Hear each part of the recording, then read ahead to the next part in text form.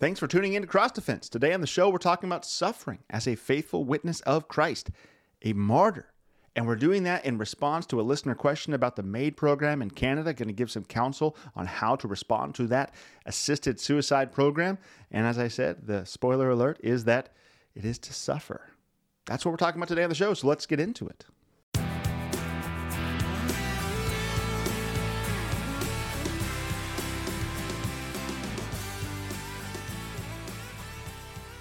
Hello, my friends. Welcome to another episode of Cross Defense, where we aim to equip the mind, excite the imagination, and comfort the soul. And we aim to do all of this by submitting ourselves to God and listening to what He has revealed about His Word, what it says to us. I'm your host, Reverend Tyrell Bramwell, the pastor of St. Mark Lutheran Church out here in Ferndale, California, where God is shining His light brightly, and it is a pleasure to serve. My friends, your comments, questions, and suggestions are extremely important to this show. Ultimately, this is an apologetics show, Cross Defense.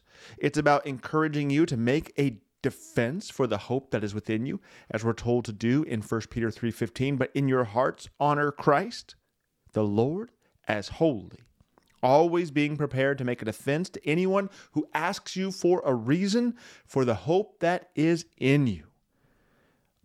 Every single day, we're given opportunities to do this very thing. And all the more, it would seem, as the world continues down this upside down and backward road that we are on, and it's getting intense. You can send in your thoughts, your comments, your questions, your suggestions for the show to stmarksferndale.com/contact. That's STMARKS, ferndale.com/contact. We get an hour a week. We'll do our best to address what you send in. You can also pull open the KFUO app and use that open mic button. Send us some feedback there. We'd love to hear your thoughts, especially if they're positive ones. Always like the positive ones, but even send in your negative ones if you have any. We don't get too many of those, thanks be to God. I think we have a pretty good audience out there that's kind of like-minded. But hey, I appreciate everything that comes through. So thank you guys for listening. Thanks for tuning in. And thanks for engaging. The audience is getting more and more engaged, and that is a pleasure. It does really help us keep a pulse on what you'd like to talk about. So what we're going to do today is what we've been talking about, actually just kind of dropping some seeds for the last 2 weeks. We are going to deal with our Canadian sister Angela's request for how to respond to the Medical Assistance in Dying program in her country, Canada's MAID program. We've been praying about this for a couple weeks, and I want to focus on that for a minute, that we've been praying about it. See, in our fast-paced world, with instant online access to just about everything, advice, counsel is everywhere you want to look. You could pull it up anywhere. You can even ask a chat bot, I guess. I haven't played with the AI stuff, not interested. But I bet you could ask a chat bot for advice and probably get a pretty interesting answer. I don't recommend you do that, but that is the world we live in. But what sets apart Christian counsel from that of a chat bot, or from that of your friend's opinion, or any non-Christian talking head out there that you could ask for advice, is that we pray. We pray. And we pause to pray. We seek the Lord's wisdom in the matters of our lives, in all the matters of our lives, big and little. And sometimes that just slows things down, doesn't it? And it's great that it does, because we do live in I would say, an artificially fast world. It doesn't need to be as fast as we allow it to be, make it be. Carve away time, my friends. Take things off your plate. Learn to be still. We need to slow down, don't we? This is what Psalm 46:10 says, isn't it? Be still and know that I am God. And that's usually where the custom Etsy coffee cup ends, right? That has that little quote on it. But what does the rest of the verse say? I will be exalted among the nations. I will be exalted in the earth. In the earth. That's interesting. Amen and alleluia.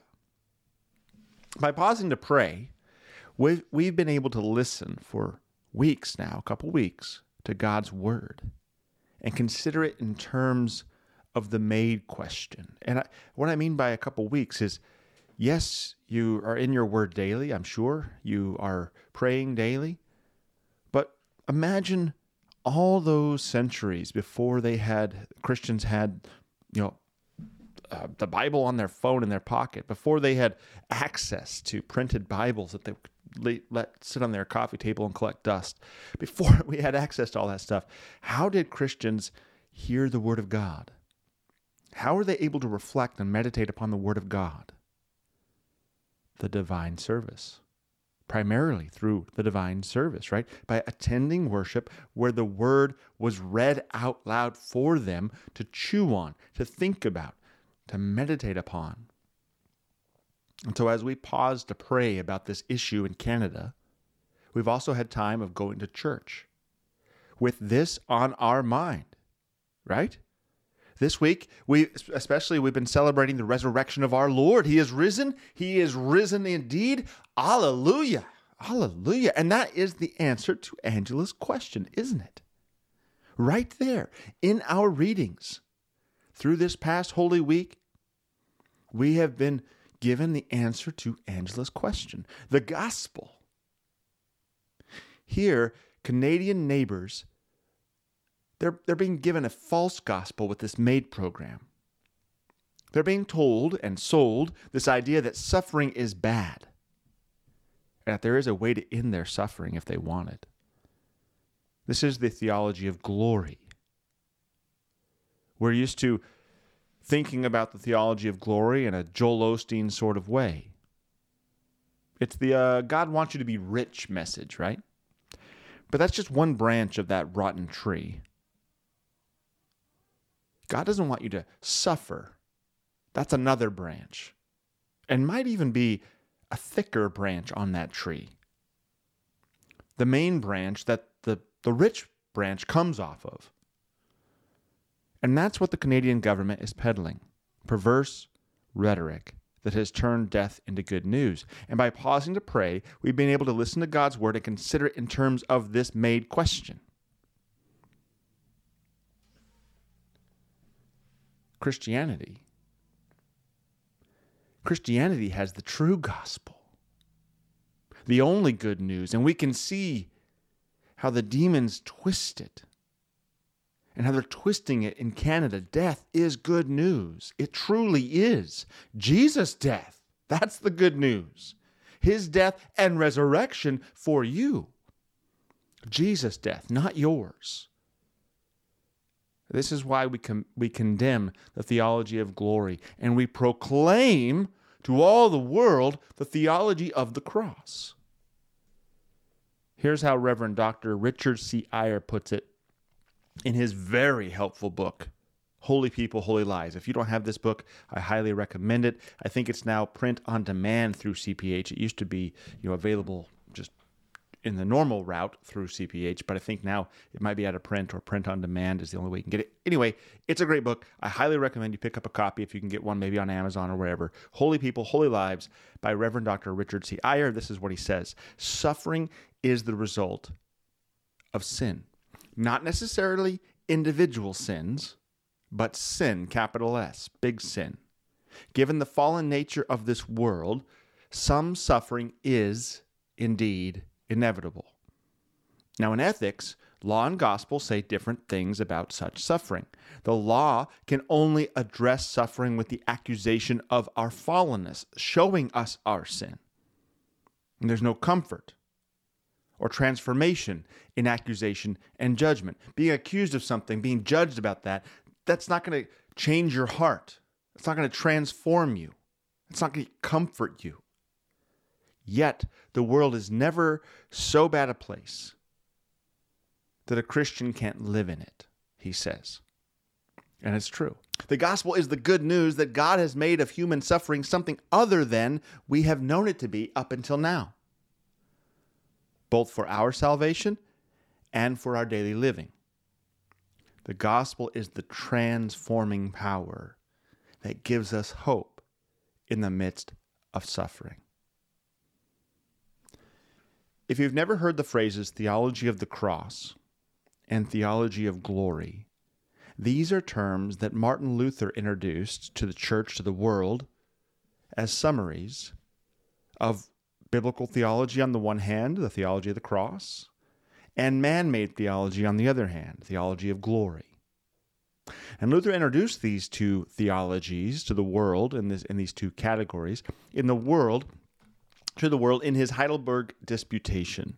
And you can read more about that by going to bookofconcord.org, and we're going to link the exact Heidelberg Disputation page.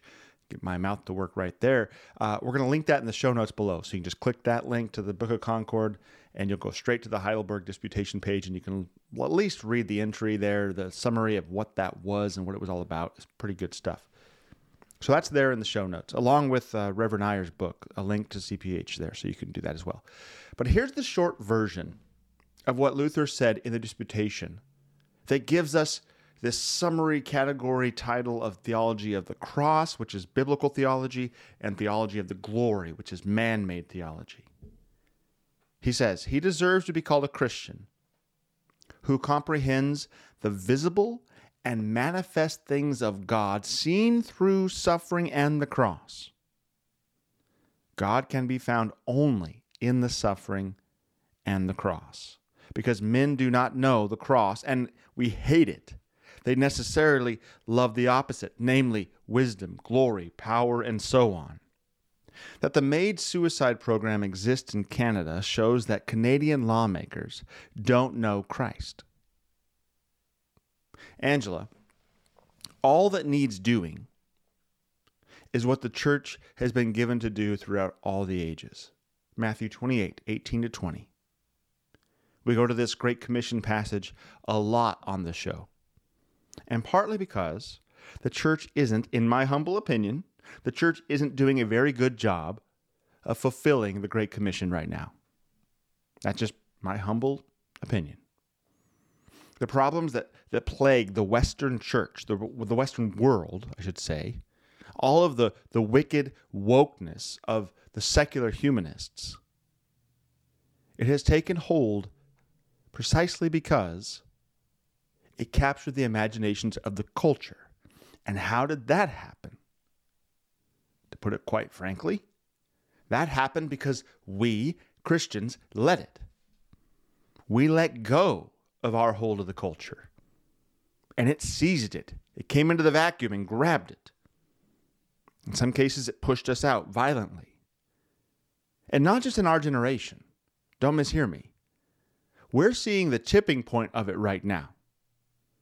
But it's been on a slow march, at least since the 1850s, when Darwin introduced his theory of evolution, right, the origin of species and these sorts of things, and gave the world and the worldly the words they needed to convince others that God didn't exist, to liberate themselves from the church.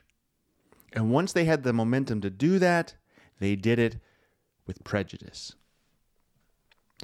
All that the church needs to do in Canada, it's very oversimplified, I know, but this is really all that needs to be done. Remain faithful to Scripture. That's it, sister. Just remain faithful to Scripture. And Jesus came and he said to them, all authority in heaven and on earth has been given to me. Go therefore and make disciples of all nations. That would include Canada. Baptizing them in the name of the Father and of the Son and of the Holy Spirit, teaching them to observe all that I have commanded you. And behold, I am with you always to the end of the age. That's it. Go. Baptize and teach. Teach the Canadians who have forgotten what God's word says. Teach them what the Lord has commanded. Teach them His word. Now, you specifically asked how to oppose MAID, and to that answer, we are going to dedicate the rest of today's show. The short of it, one word: suffer. You want to oppose the MAID program? Suffer. That's it, sister. Show your neighbors, not only in word and talk, but in deed and in truth, that Jesus is God. Show them that. Show them all that he is your Lord and that he has something to offer all those people who are considering suicide over earthly suffering, physical suffering, mental anguish. They're choosing to turn the lights out rather than to live in discomfort. So suffer. Suffer with grace. And teach your neighbors the love of the Lord. Exemplify for them that they're not the only ones suffering. And that there is a way to suffer with joy. Perhaps you heard this in the epistle reading on Easter morning. Don't know what lectionary calendar you're using, but for us, it was 1 Corinthians 5, and part of it, and this part here in particular might ring a bell for you. For Christ, our Passover lamb, has been sacrificed.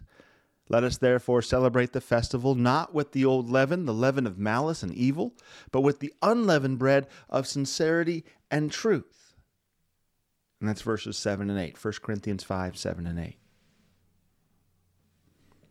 When we live out the Christian faith in sincerity and truth, our witness counters the malice and the evil of the world.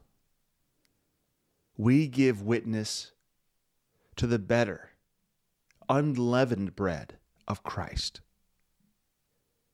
And for too long in our Western world, our Western nations, the church has forgotten that a little leaven leavens the whole lump. Now, I suspect that's an expected outcome of buying Wonder Bread in the supermarket instead of making it ourselves. So all y'all go out there and start making bread at home. And this analogy will not be lost on us. But even more so. Seriously, the expected outcome of justifying sin as we have become experts at doing. We are experts at justifying away our sins. People need examples of suffering with grace. Our neighbors need to see us suffer and see that we rejoice in our suffering.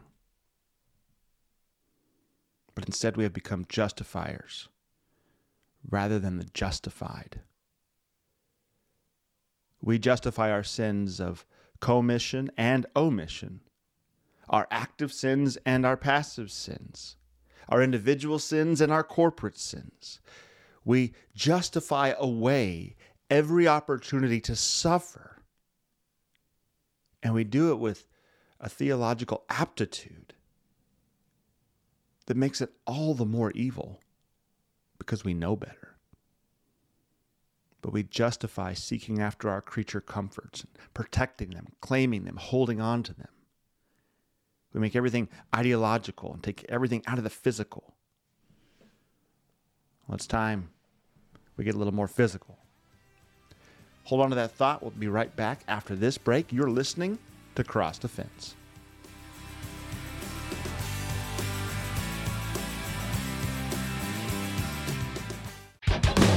Iron sharpens iron, and one man sharpens another.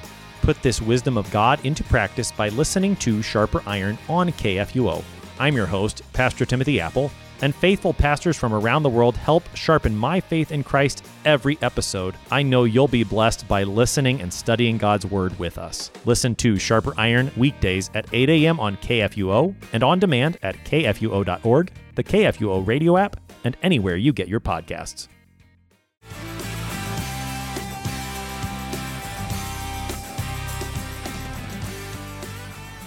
Wouldn't you agree that we have become experts at justifying away our sinful action? And our inaction, actually. That's probably more on point.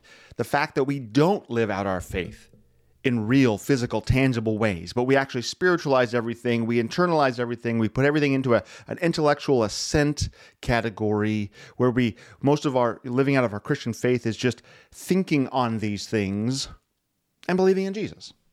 Yeah, I believe in Jesus. But we really actually never put our money where our mouth is one of the phrases, but it's much more the pound of flesh, right? We're really not actually being Christ to our neighbor. because we're trying to hold on to our creature comforts. Now, I don't know about this. I don't know about how all this relates with you, Angela, and I don't know anything about you, just your question. But this opens up the door to talk about so many of the different things that we're facing in this world. And the solution to all of them is the answer to your question. Western Christians need to relearn what it means to suffer for Jesus' sake. And we need to relearn just how amazing that is and how effective it is in spreading the gospel. Like we talked about in the last episode with the idol of evangelism. We get so hung up in thinking about trying to do everything we can to bring people into church, except for the one thing that actually will do it. The one thing that is proven throughout time, that we have records of, eyewitness testimony of, and that is martyrdom. None of us really want to develop that as a church program. Why? Why don't we want to do it? We find these really clever ways of rationalizing all these clever, cute, marketable programs to deliver Jesus to our neighbor. But the one guaranteed way to do it is to follow what Scripture says. And not to rationalize the language into some sort of spiritual assent, not to be charismatic about it, but to actually live it out. To be incarnate, to be in the flesh with people. To serve our neighbor with ourselves truly. Whether we're dealing with national suicide, racism, humanism in general, homosexuality, whatever it is, the answer lies in identifying the inclination of our soft, comfortable, Western way of life, repenting of, justifying that, and returning to who we have been called to be, the justified. The hard, the battle-tested, the persecuted, the martyred, and who are yet still unashamed of the gospel. Romans 5, flip open your Bibles there with me, will you? Romans 5, therefore, starting at verse 1, therefore, since we have been justified by faith, we have peace with God through our Lord Jesus Christ. He justifies us, and He brings us peace. Instead of us always trying to justify our sinful action or inaction and try to find a peace, in fact, let's just live out the faith and let Him justify us and let Him bring us peace. Through Him, we have also obtained access by faith into this grace in which we stand, and we rejoice in hope of the glory of God. Not only that, but we rejoice, and here it is, Angela, we rejoice in our sufferings, knowing that suffering produces endurance, and endurance produces character, and character produces hope, and hope does not put us to shame, because God's love has been poured into our hearts through the Holy Spirit who has been given to us. We need to turn on Eye of the Tiger, get off the couch, drink a couple of those egg protein shakes from back in the 70s, run a little while around Philadelphia, climb the steps, and yell, Adrian. We need to get up and get disciplined. We need to actually start building up our endurance. Endurance that produces character that can withstand the threats and the attacks, and can make a bold witness. We've been emphasizing winsome witnesses all the time. That language has become empty now. Be a winsome witness for the Lord. Yes, that is absolutely true. It is absolutely true that we do that. But at this point, that language of winsomeness is coming to mean do nothing and call it a witness for the Lord. So let's stop using that language. That's my suggestion. I mean, go ahead. Maybe I overstepped the line. I don't know. I say stop saying winsome so much because we're using that as a crutch to do nothing. And let's be bold. Let's speak the truth and suffer so that we can build our endurance. This is training. And that character can shine for the world to see. That's the answer, sister. That's the answer to your question. That's the answer to all my questions, to everyone's question. That is what we have been called to do for this world, for the sake of our neighbors. Suffer. The church in Canada. And that means the individual Christians in Canada, they need to be willing to suffer. Personally. My advice is is to pray. Pray for strength. Pray for strength in the midst of suffering. And this sounds crazy, but pray for opportunities to grow in boldness. So pray for opportunities to suffer. I wrote a short prayer one time. I couldn't find it prior to recording this. I was going to read it to you. I couldn't find it. It was out there on the internet somewhere, and I got rid of all that stuff, so it might be a loss to oblivion, but it was basically praying for the Lord to bring his sword upon me. The sword that divides truth from falsehood. It's crazy. Pray. Pray that the Lord would give you an opportunity to suffer like he did. That's what the martyrs of old would do. That's what they looked forward to. They counted themselves honored to die. Now, I'm not saying we all need to be going out there looking to die. But if that is what comes, it's going to end up coming because we suffered and we had endurance, and when endurance we had character, and character gives hope. And that's part of that entire economy. We're not ready for that yet in the Western world. But I fear it's coming. So let's get ready. Let's start training. Pray. Pray for opportunities. That your character would be tested. Pray for opportunities to grow in endurance in your suffering. That your hope would be rooted and manifest. And all the while be diligent in the word. Attending the divine service. Stay in church. Go to church. Seek out every opportunity to be in the word that you can find. Because that is where our Lord will continue to equip your mind with his word.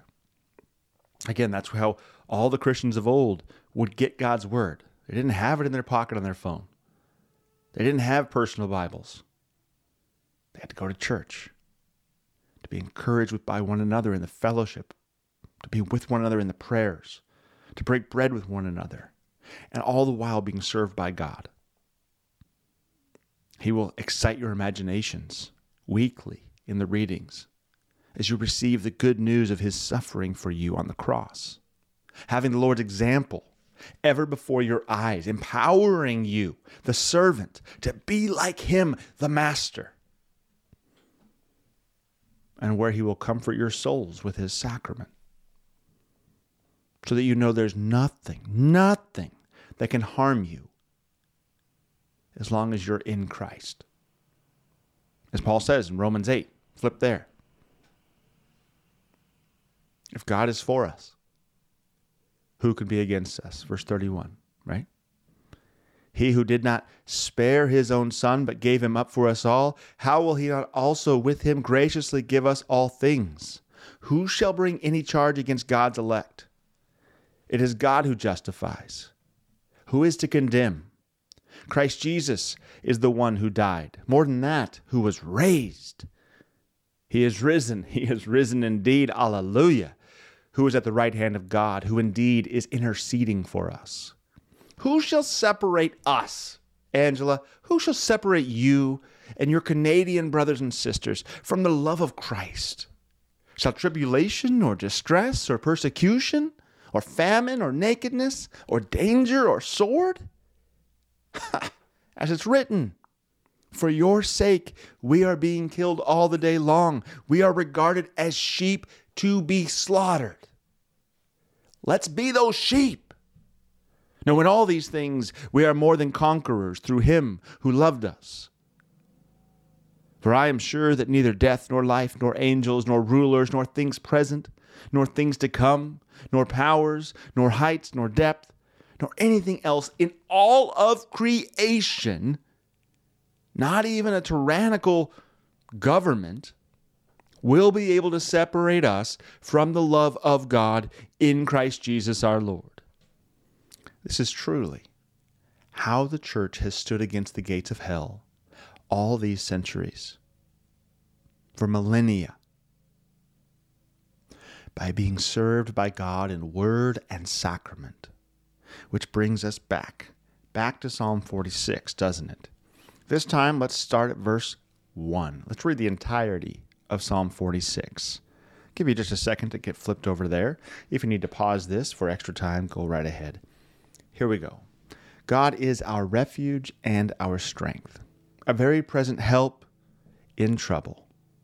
Therefore we will not fear, though the earth gives way, though the mountains be moved in the heart of the sea, though its waters roar and foam, though the mountains tremble at its swelling, Selah. There is a river whose streams make glad the city of God, the holy habitation of the Most High. God is in the midst of her. She shall not be moved. God will help her when morning dawns. The nations rage, the kingdoms totter. He utters his voice. The earth melts. The Lord of hosts is with us. The God of Jacob is our fortress. Selah. Come, behold the works of the Lord, how he's brought desolations on the earth. He makes wars cease to the end of the earth. He breaks the bow and shatters the spear. He burns the chariots with fire. Be still and know that I am God. I will be exalted among the nations. I will be exalted in the earth. The Lord of hosts is with us. The God of Jacob is our fortress. Selah. Angela, I can't tell you how this looks in your specific location with your particular congregation, but your pastor, he can take this further. And so can the entire assembly of your congregation together. Speak with them. Talk with them. What's this look like for you guys as a parish?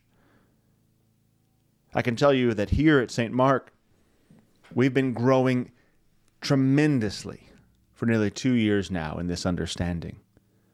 Our willingness to suffer is our witness to our neighbors. We're mocked for not having a clothing closet for homeless folks, or having a pantry for homeless folks, or having any of these external social justice programs like some of the other churches in town. We do our things. We don't make them public. We don't post them on our website for accolades. But that's not where our witness is to our neighbors. Our witness is in our willingness to speak the truth and to take the blows. And it has been a tremendous witness in these last almost 2 years. Our willingness to suffer is the thing that is bringing Christ to people. That's what the word martyr means, right? Witness. It's become the word for to die for the faith, to die for your witness. But martyria means witness. Are we, as Christians, willing to be martyred for Christ's sake? Are we? For many of us in the Western world, it's easy to say yes to that question because we really don't ever fear being put in that situation. We don't ever think we'll be faced with that reality. That time is quickly passing, I think. I would advise the entire church, everyone listening, in every location, to prayerfully reflect on the theology of the cross in relation to our actual likeliness of suffering. Now, Luther was excommunicated. He had a bounty on his head. People were being martyred. People were killed for the faith. And yet he still spoke about the theology of the cross versus the theology of glory. Will speaking up against the MAID program, for example, cause suffering? I don't know. I don't know the particulars. I suspect some, more than likely, some suffering will come from you speaking up against it. I know that our speaking out against the LGBTQ has caused suffering for the Christians here at St. Mark, nearly every single one of us. And the kind of suffering that really hurts. I mean, not physical yet, but the kind of suffering that tears grandparents away from grandchildren. The kind of suffering that empties bank accounts because people aren't shopping at stores anymore because you're affiliated with the church. You lose clientele because you're associated with the church, and now all of a sudden you're struggling in this horrible economic situation to figure out how to make ends meet. The kind of suffering that loses friendships and has people just drop you like a hot potato or hot whatever the metaphor is. I don't remember. That kind of suffering that does strike deep to the heart. So prepare for that. And I got to tell you, at times, the last couple of years, we've had to repent individually and to certain degrees corporately. Repent of the temptation to want to serve a false peace, to want to serve a temporal comfort, to get along kind of an idea with our neighbors instead of serving God. Temptation to care more about what man thinks than what God thinks. We've had to repent of that. That temptation, the devil has brought it into our eyes all along the way, here and there. Things seem to get too tense and we want to back it down. But every time the world rages, more and more people here in our part of the world are hearing the truth and are themselves being served by God, who is working through our joyful suffering, and it has become joyful. Given that we've been seeing on the news all about the pastors being arrested in Canada for standing up against evil, I don't say any of this with a light heart. In fact, I want to give you help to prepare yourself for the suffering to come, because no doubt it will come. And to do that, I'm going to let Reverend Brian Wolfmueller do the heavy lifting, who himself let St. Peter do the heavy lifting, who, of course, because he was writing by the inspiration of the Holy Spirit, let God do all the heavy lifting. If you haven't read A Martyr's Faith in a Faithless World by Wolfmueller, I highly recommend it. In chapter 15, the former host of this show, yes, Brian Wolfmueller, former host of Cross Defense, says 6 times in his 5 chapters in 1 Peter, Peter takes up the topic of suffering and gives insight, wisdom, comfort, and hope to those who suffer. So we're going to take a break, and as soon as we get back, we're going to look through these 6 times that St. Peter gives us words of hope in the midst of suffering. Don't go away. You're listening to Cross Defense.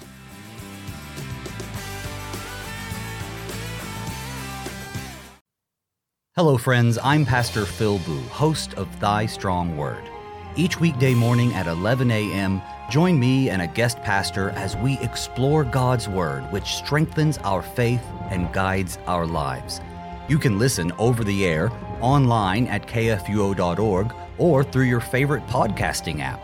Just search for Thy Strong Word, only from KFUO. Christ for you, anytime, anywhere.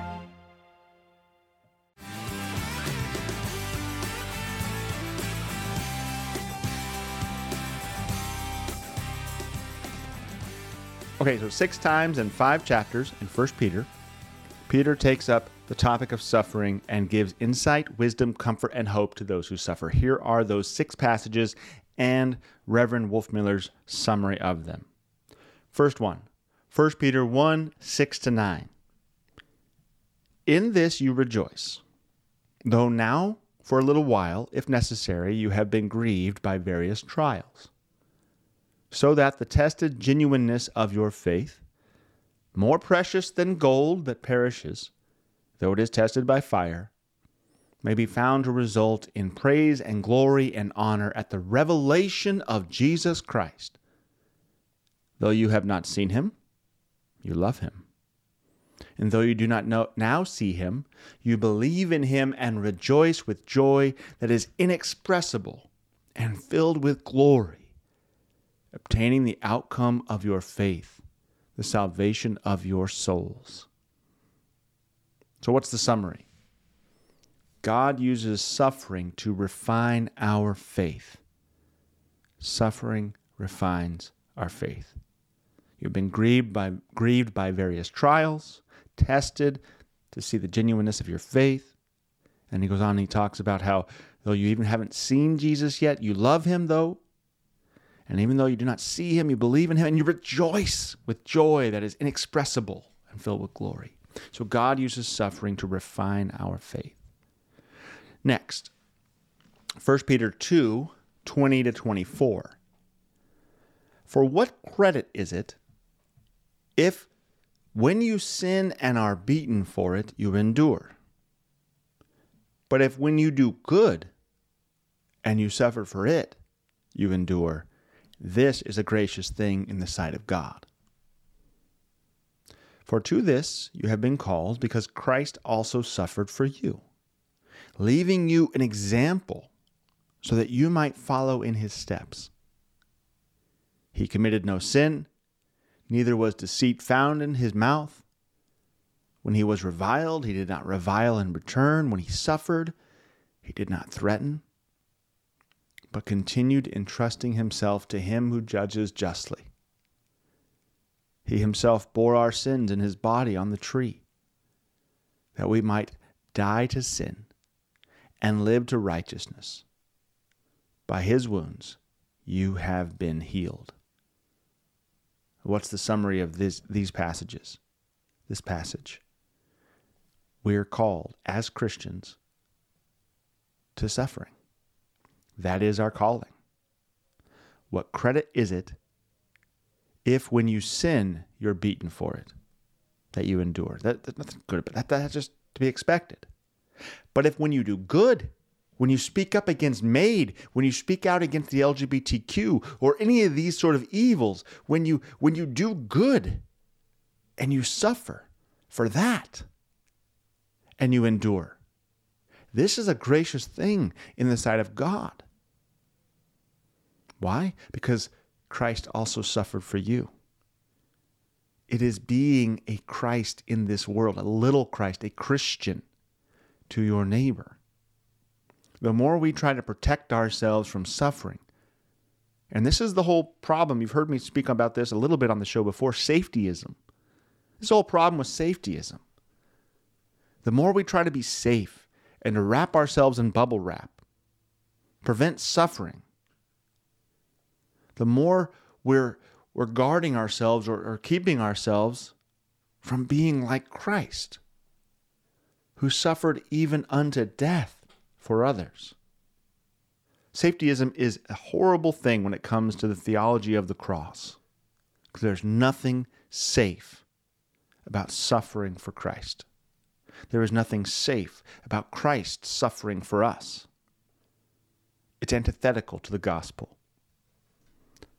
All right, here's our next passage. 1 Peter 3, 13 to 18. Now, who is there to harm you if you are zealous for what is good? But even if you should suffer for righteousness' sake, you will be blessed. Have no fear of them, nor be troubled. But in your hearts honor Christ, the Lord, as holy, always being prepared to make a defense to anyone who asks you for a reason for the hope that is in you.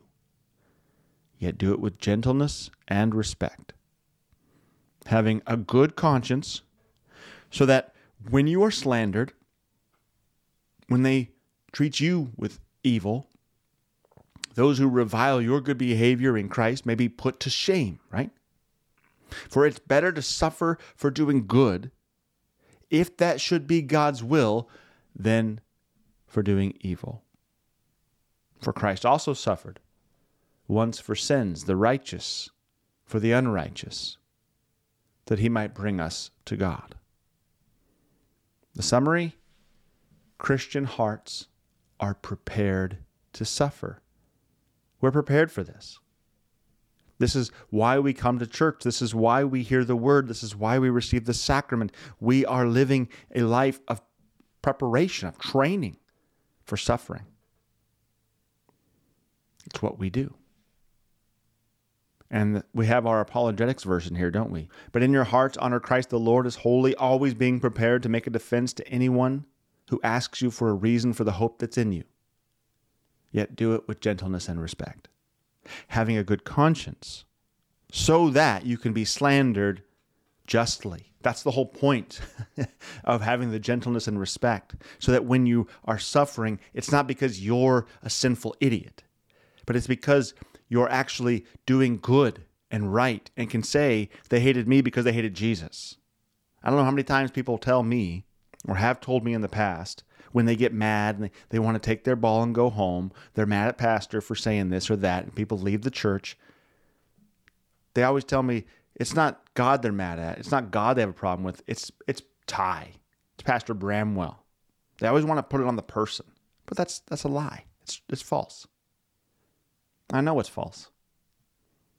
I know it's false because pastors and Christians in general do all that we can to remove our sinful idiocy out of the equation, so that when we are slandered, when we are accused of being the reason someone has left the church, we can say, no, that's not true. Your beef is with Jesus. I just happen to be the guy who had to bring you that word. I happen to be the guy that had to try to help you get over that sin, and you didn't want to hear the word. You didn't want to hear that it was sinful, and so you lashed out at me. I get it. But what you're saying is false. So we want to do it with gentleness. We want to do it with respect. We want to do it above board. So we have a good conscience. So that when we do suffer, when we are slandered, when our good behavior is reviled, they would be put to shame, not us. Okay, so Christian hearts are prepared to suffer. Next, 1 Peter 4, 1 and 2. Since therefore Christ suffered in the flesh, arm yourselves with the same way of thinking. For whoever has suffered in the flesh has ceased from sin, so as to live for the rest of the time in the flesh, no longer for human passions, but for the will of God. So suffering curbs passions. Isn't that interesting? Given all of our propensity, our desire to indulge in sinfulness in the flesh. And maybe you want to go to the entertainment conversation that we spent so much time talking about. We want to indulge in the sins of the entertainment industry because what do? They speak to our passions. We don't want to suffer. This, maybe you can think about this even in terms of dietary discipline or getting up early or making your bed or whatever it may be, right? Whatever thing you want to do and you're not doing, why are you not doing it? Because you're giving into your passions. Coming out of Lent, this is the whole idea of giving something up, right? You're disciplining your body to focus on God, focus on Christ. So you give up something like he gave up his life for you. My daughter says, well, Dad, that's why I don't have to give up anything for Lent, because God gave everything up for me. And I say, amen to that. That's the gospel. But you get the point. Discipline. Disciple. It's right there in the word, right? To be a follower of Christ, to be a disciple of Christ, to learn to be like Christ, to decrease, as John the Baptist says, that Christ may increase, to lose your own life, that you may find it in Christ. Discipline. So we suffer to curb our passions, to keep them in check. I'm going to read that again. That was a great short little verse, but wonderful. 1 Peter 4, 1-2. Since therefore Christ suffered in the flesh, arm yourselves with the same way of thinking. Think like Christ. For whoever has suffered in the flesh has ceased from sin, so as to live for the rest of the time in the flesh, no longer for human passions, but for the will of God. You become one who wants to do what God wants you to do. Not because you have to, but because you want to. 1 Peter 4, 12-19. Beloved, do not be surprised at the fiery trial when it comes upon you to test you, as though something strange were happening to you. What's this all about, huh? But rejoice insofar as you share Christ's sufferings, that you may also rejoice and be glad when his glory is revealed. If you are insulted for the name of Christ, you are blessed, because the Spirit of glory and of God rests upon you. But let none of you suffer as a murderer or a thief or an evildoer or as a meddler. Yet if anyone suffers as a Christian, let him not be ashamed, but let him glorify God in that name. For it's time for judgment to begin at the household of God. And if it begins with us, what will be the outcome for those who do not obey the gospel of God? And if the righteous is scarcely saved, what will become of the ungodly and the sinner? Therefore, let those who suffer according to God's will entrust their souls to a faithful Creator while doing good. So the summary. Suffering is not a surprise. Don't be shocked when suffering comes your way. If you're being a Christian, it will. It will find you. Okay. Finally, 1 Peter 5, 8 and 9. Be sober-minded. Be watchful. Your adversary, the devil, prowls around like a roaring lion, seeking someone to devour. Resist him, firm in your faith, knowing that the same kinds of suffering are being experienced by your brotherhood throughout the world. You're not the only one to suffer. You're not out there all alone. That's one of the devil's favorite lies, is to make you think that you're the one, the only one who's ever experienced this kind of turmoil, this kind of trial, this kind of suffering. That's not true. That's his trick, because he's prowling around like a lion, seeking someone to devour, and he wants to devour you in despair and depression and in all the darkness that surrounds you, you, me, when we think we're alone. So resist him firm in your faith, knowing the same kinds of sufferings are being experienced by your brotherhood throughout the world. Christians have, of all times and places, are experiencing the kind of suffering we're experiencing. And worse in the Western world. We have it easy. Many of us. Speaking in generalities, of course. But when you're afraid to suffer, think of the martyrs. Think of the brotherhood. Think of that great cloud of witnesses who have all suffered for the name of Jesus. Think on that and be encouraged. Now, we're running out of time. Angela, all of you who are desiring to be faithful to the Lord, God be with you. God be with you. We're praying for you. We're praying for those who will see the Lord's grace in your suffering. May the souls in Canada especially be saved from hearing the false gospel that tells them their death is an escape from the result of sin in this world. There is one death that gives us an escape from the sins of this world, and it is not our own. It is Christ Jesus' death. As we just very sharply remembered on Good Friday, it's his death that does away with sin, that does away ultimately with suffering. It does away with all the ailments and the injuries and the illnesses and all the disparity in this world. It's his death, not ours, not theirs, that will save them from the darkness of this fallen world.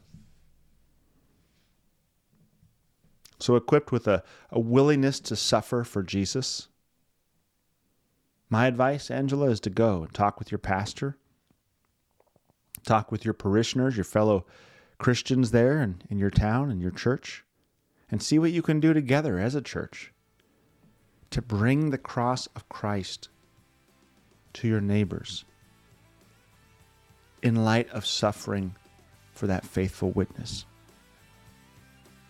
Suffering for their sake.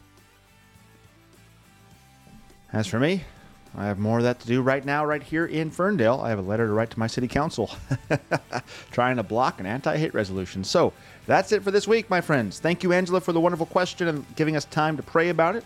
And we will talk to you all next week. Blessed Easter to you, my friends. Blessed Easter. He is risen. He is risen indeed. Hallelujah. Christ be with you. Cross Defense is a production of KFUO Radio. Find past episodes and support Cross Defense at kfuo.org.